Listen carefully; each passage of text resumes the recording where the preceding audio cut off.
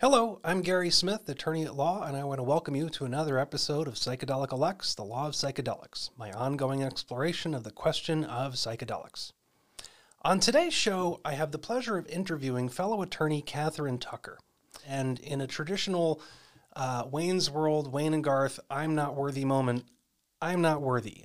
Now, Catherine's credentials are so numerous, I couldn't possibly hope to recite them all, and she's got a resume that goes on for pages. But I want to give you a few highlights just so you can appreciate how significant a figure she is in this world of psychedelics and its intersection with palliative care for the terminally ill, which, as we'll get into in my interview with Catherine, is probably the most critical place right now, I think, for psychedelics to emerge as a viable solution for people who are suffering with end-of-life or near end-of-life conditions. Not just in hospice, but certainly hospice comes to mind. Anyway, before I dive into the interview, I just want to set the stage a little bit and let you appreciate the gravitas Catherine brings to this. So amongst things, and I'm just going to read this off the screen because it's just so numerous, and I'm not going to read it all. But Catherine is special counsel at Emerge Law Group, where she co-chairs the Psychedelic Practice Group. They're based out of Washington State, but they have offices throughout the Pacific Northwest. Catherine is also executive director of the End of Life Liberty Project. She's the executive director of the Disability Rights Legal Council, and that is the nation's oldest disability rights advocacy organization. Catherine has served for 2 decades as Director of Advocacy and Legal Affairs for Compassion and Choices. She formerly was practicing law at Perkins Coie. There's no "and" in there. She's also held faculty positions as an Associate Professor of Law at Loyola Law School, as well as an Adjunct Professor at the University of Washington, Seattle University, and Lewis and Clark Schools of Law. And she's also a Fulbright specialist with the United States she's also a Fulbright specialist with the United States Department of State's Bureau of Education and Cultural Affairs and the Institute of International Education's Council for International Exchange of Scholars. She has appeared on multiple media channels, including Crossfire, The NewsHour with Jim Lehrer, Larry King, CNN, to name just a few, and she's even appeared in the National Law Journal, American Lawyer, back when it was published, George. She's appeared in Vogue, Time, People, and Health. Catherine is the absolute real deal, one of the world's experts on this topic, and it was my absolute privilege and pleasure to get her on the show and have this conversation with her. So to set the stage, Catherine is embarking on an effort to try to get Right to Try as another avenue to introduce psychedelic palliatives into medicine's normal regimen. And although Catherine and I get into a discussion of what exactly that means, I'll just give you a little bit of information right now to whet your appetite. So under Right to Try laws, if you've got someone who is in a terminal state and they would like to try to experiment with a drug that doesn't have full FDA approval, provided they meet certain criteria and they live in a state that has Right to Try laws in effect, that patient and the people who administer to that patient can apply for special permission to utilize something that doesn't have full-on FDA approval. Typically, this means that they've exhausted the panoply of what's available in conventional Western medicine, and it hasn't made a difference in their lives. So it's kind of a legal Hail Mary to give somebody at least a fighting chance of living longer or living better. So I'll leave it there because I don't want to spoil this, but I do hope you enjoy the interview. And again, it was an absolute pleasure and privilege to have Catherine on the show, and I do hope she returns, and she said she would, so I'm going to hold her to it. Anyway, enjoy the interview.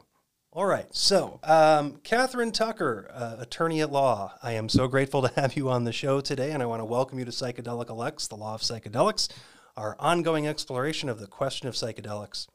And you have the most impressive resume, and I'm absolutely thrilled and tickled to have you on the show. We have a great topic to talk about today.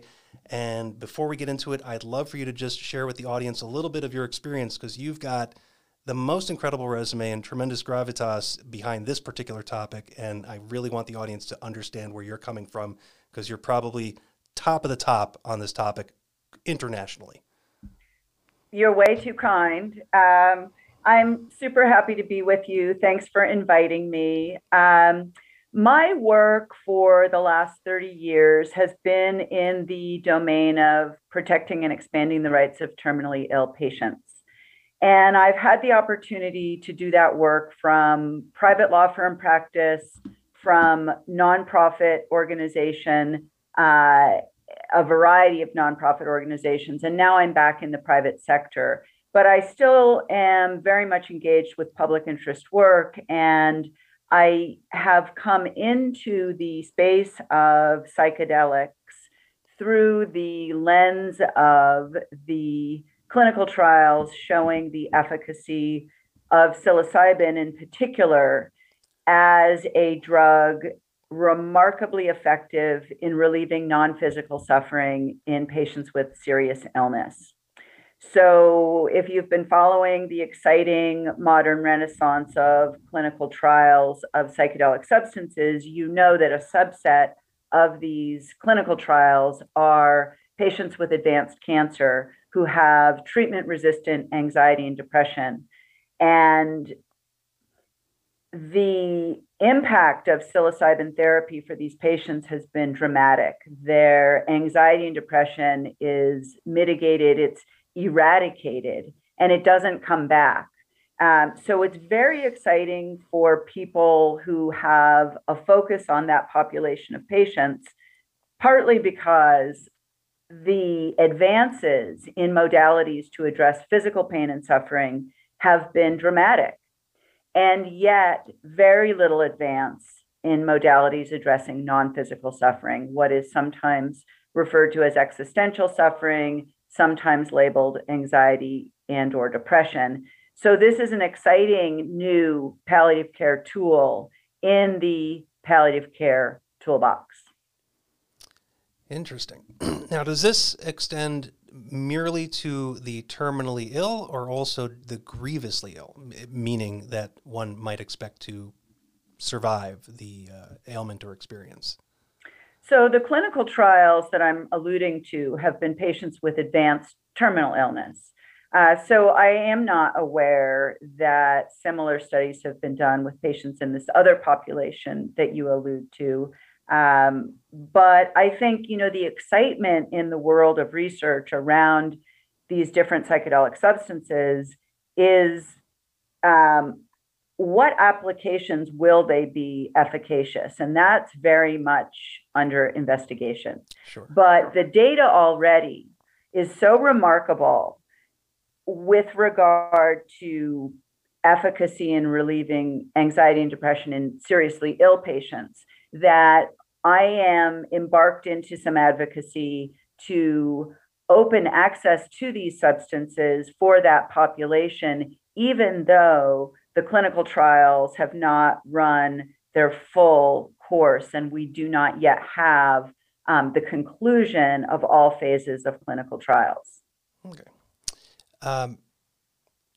Now, you mentioned that you're having to get permission to conduct these studies and do these trials For the benefit of our audience who aren't all lawyers like us, can you describe what some of the obstacles are and why this is a challenge? Like, for example, why isn't this already happening? Why are doctors not able to just go grab a psychedelic or a psychoactive and just put it in their regimen in the treatment of Right. all of these maladies?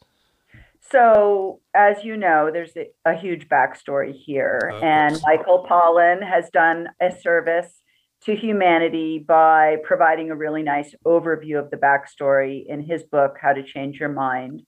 Um, but the research into these substances that was in prior generations was largely shut down in the mid 60s for a complex array of reasons. And for many years, these substances were not studied. And the modern era of research really owes a great debt to bold and intrepid researchers like Roland Griffiths at Johns Hopkins, Rick Doblin at MAPS, Charlie Grob at UCLA. These modern era scientists, researchers have embarked into study of these substances, and in this era have conducted incredibly rigorous studies, the results of which are now published in leading medical journals. That is creating the platform for these substances to be seriously considered as appropriate for medical use. The goal of those ongoing studies is to take them through all phases of clinical trial within the FDA purview. So you have phase 1 clinical trials. If those are successful, comes phase 2 clinical trials. If those are successful, phase 3 is your final round. And then at the conclusion of all of that, if the investigational drug has satisfied showing of safety and efficacy, then comes the moment when one would hope that the substance, the drug, would be moved off of Schedule 1, which is where the psychedelic substances currently sit and have sat since 1970, which means they cannot be prescribed.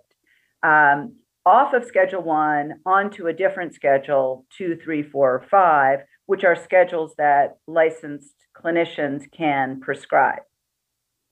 So that's what's going on in that world of research and potential rescheduling. As we know from cannabis, as an example, substances can sit on Schedule 1, even if it seems it would be good to schedule them to a different schedule for a very long time. Because of my interest in serving the needs of terminally ill patients and the strong showing of efficacy in relieving non-physical suffering for those patients, one of the projects that I've embarked into that I think is exciting is to take existing state and federal law, which recognizes that dying patients don't have the luxury of time to wait for that long process to wend its way to completion, and access drugs that are considered to be investigational. Psilocybin is one such drug, and psilocybin is a drug that in the phase 1 trials has been shown efficacious in relief of non-physical suffering. So I am taking an advocacy effort forward on behalf of a oncology clinic and a palliative care physician and a number of the patients of that physician to apply that law, which is called Right to Try, to psilocybin so that we can enable that physician to obtain that drug and make it available in a therapeutic use with his dying cancer patients. That's a first of its kind sort of advocacy. If we are successful with it, the exciting thing is that it would open potential access for patients in that population nationwide. One of the things that's exciting about that is not only would we serve the needs of that large population of patients, but it would offer the opportunity for physicians and patients and the public to become more aware and familiar with the benefit of that drug, its safety and its efficacy, in hopes that that would speed along the rescheduling that I mentioned earlier, and in hopes that it would open application to other populations. That is a beautiful, beautiful explanation. Thank you. And that also answers why you're focused on this particular group, which is terminally ill patients, as opposed to a broader group of, say, just grievously ill patients. Yeah. Because there's a particular carve out that you're trying to focus on in the law. And I want to dive into that. But before we do, let's talk about those patients and what they're going through and who they are and what they represent and what this represents for them. Can you speak to that a bit? Yes. Because it is ultimately about those people, and we are those people. Yes. And what I hope your viewers will appreciate, if they are not familiar with what dying in modern America is like, I'll give a little framing that modern medicine can do wondrous things. But one of the realities of modern medicine is that it can extend the dying process so long that some patients come to feel that they're trapped. And it can be a long and lingering and brutal experience to be a terminally ill patient in modern day America. So for those patients, as I mentioned, we have made strides in addressing and developing modalities for relief of physical pain and suffering. So, for example, in all 50 states, a terminally ill patient who has pain and suffering that cannot be relieved with conventional medicine can choose an option known as palliative sedation. That is where the patient is administered controlled substances to the point of loss of consciousness, total sedation. So there's no awareness of the pain and suffering. Food and fluid are withheld until death arrives, and that might take a couple of weeks, depending on the condition of the patient. That is an important intervention. It's not something that every patient would choose, and it's not something that every patient would need, but it's a very aggressive option of last resort. We also increasingly allow terminally ill patients who have determined that their least worst option is to achieve a peaceful death. We let them do that. Sorry. No I worries. hope we'll be editing this. Let me turn that off. Vagaries of modern life. Modern life, too many devices. Yeah. We let an increasingly large population of terminally ill patients choose to obtain controlled substances that they can ingest to precipitate a peaceful death. That practice is called aid in dying. When you allow patients to eradicate consciousness with palliative sedation or advance the time of death with aid in dying, when you realize those choices are on the table, I like to ask the question, shouldn't we allow patients the option to elevate and expand consciousness, which is what the experience with psychedelic medicine is? What we don't know, and what is a very interesting question, is whether that experience with a psychedelic therapeutic session would change the patient's mind about these other interventions. That's a fascinating question, and I hope that we'll start to see clinical trials enroll that will be oriented towards answering that question. It could go either way, but I will say that some of the palliative care physicians, the end-of-life care physicians who are opposed to the option of aid in dying, they are speaking out in support of opening access to psychedelic medicine for this patient population on the hypothesis that it might change and deter the desire of patients to advance the time of death through aid in dying. Very interesting question. We don't have data that bears on it. I hope that we will start to see those studies enroll.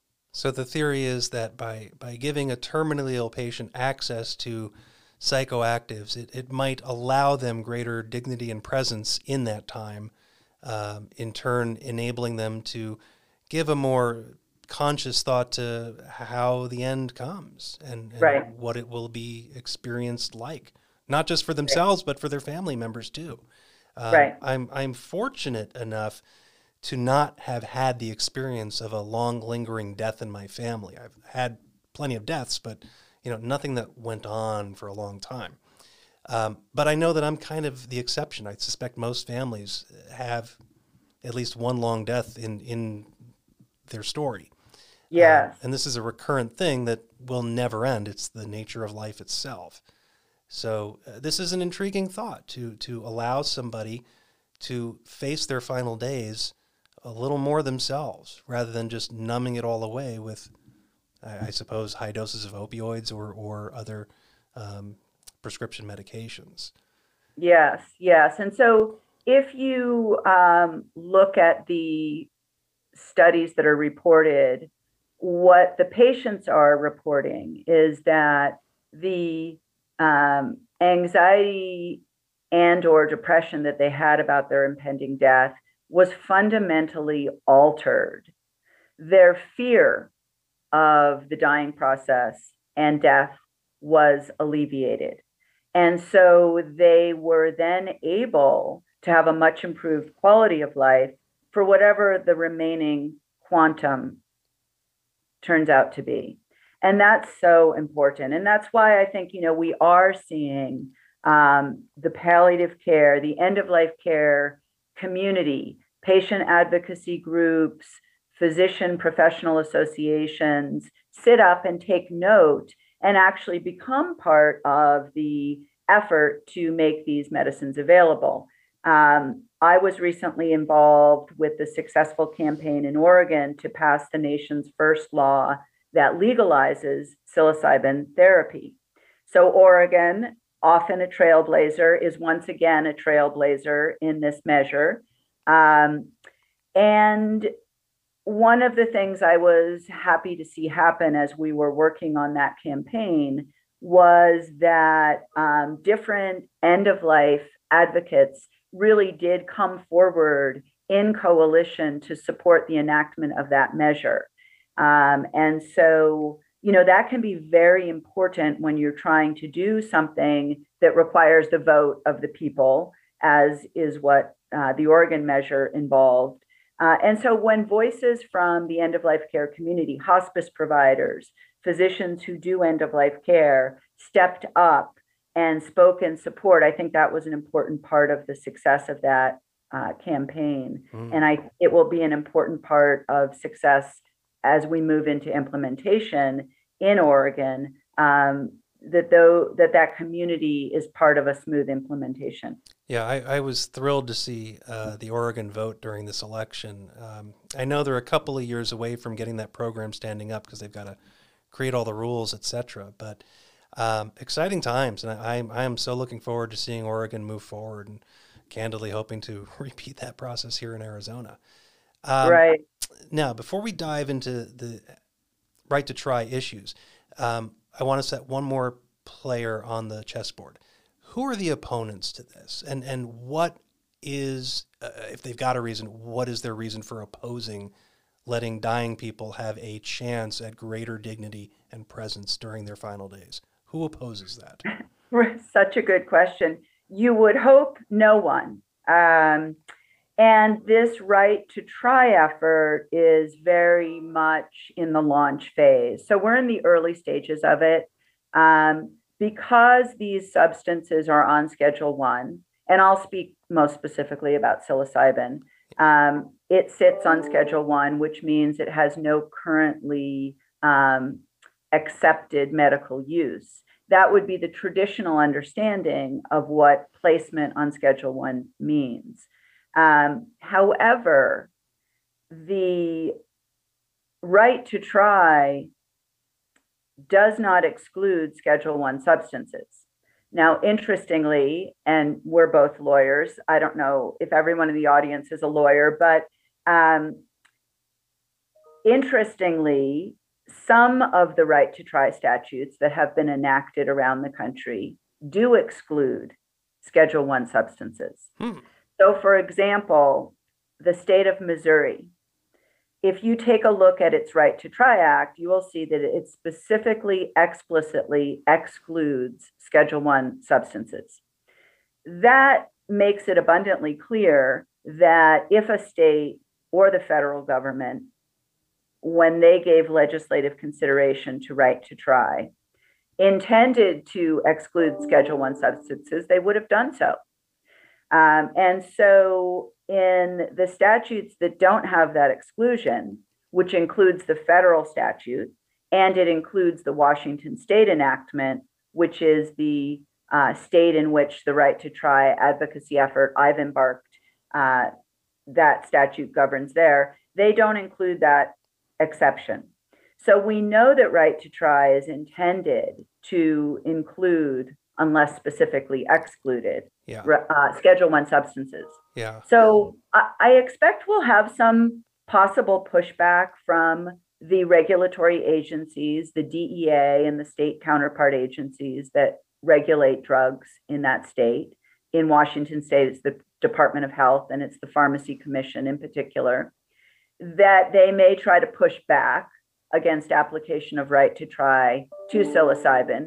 But I think we have the clear protection of the statutes, and we intend to push that forward so that these patients can access psilocybin, even though it sits on Schedule 1. Yeah, I think for the law and Latin nerds at home, I think the term is exclusio est exclusio unius, which is a legal phrase for effectively regarding a statute. If it ain't in there, it ain't in there. So you can also refer to that as the omitted case canon. And I would, that might be a little bit easier, although I admire your Latin invocation. But yes, the omitted case canon, and that just says that we don't include in statutes things that are not included. Yep. We don't add things to those statutes. And by the way, that's a very sort of conservative approach to statutory interpretation. Sure. So where does Right to Try come from? What's its origin? So I am relatively new to learning about Right to Try. I take no credit for its enactment. It has been phenomenally successful. Right to Try was sponsored by a libertarian think tank called the Goldwater Institute, which sits in Arizona. Indeed it does. Right where you are, and named after Barry Goldwater. And it does a variety of things. I invite you to visit its website. I've been in touch with its leadership when I first started looking at applying Right to Try to psilocybin. I wanted to go right to the source of those measures and talk with them about the application of Right to Try to psilocybin. And they're very thrilled to see it have application here. Right to Try began as a series of state enactments. I believe Colorado was the first state. Between 2015 and today, I believe it's 41 states. So if you've worked as I have in legislative reform, you know that succeeding in enacting 41 state enactments in that small period of time, we're only talking 6 years. Miraculous. That's amazing. That's amazing. Yeah, that's beyond amazing. It is almost unheard of. Right. And in 2018, the federal Congress enacted a federal version. So we have 41 state statutes and a federal statute, and they basically recognize the reality that for patients with serious advanced illness, and here I'll just pause and say, you must look at the language of each of these statutes because the language varies. Sure. In defining the patient population. So you'll see language that says life-threatening illness, you'll see serious advanced illness. There's a range of descriptors.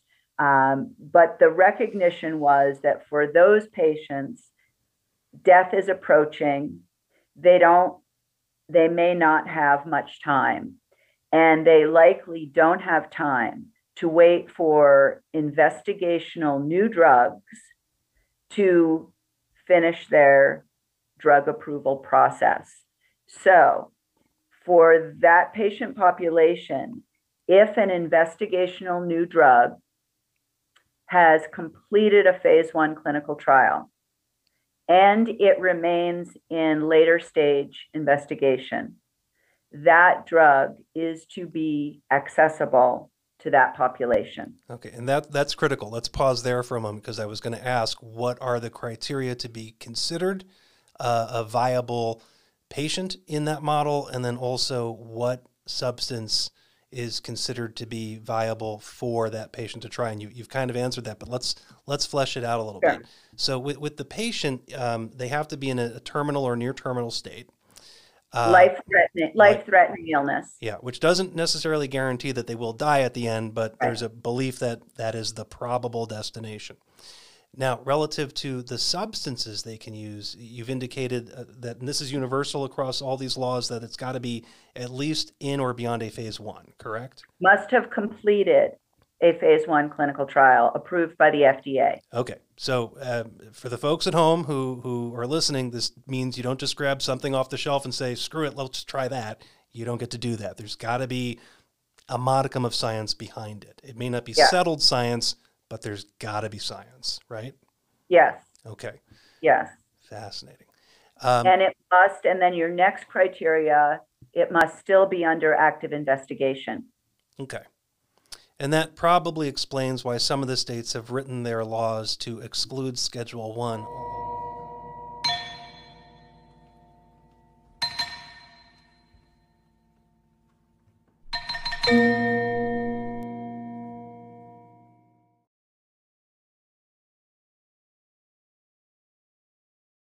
Have a question about psychedelics and the law?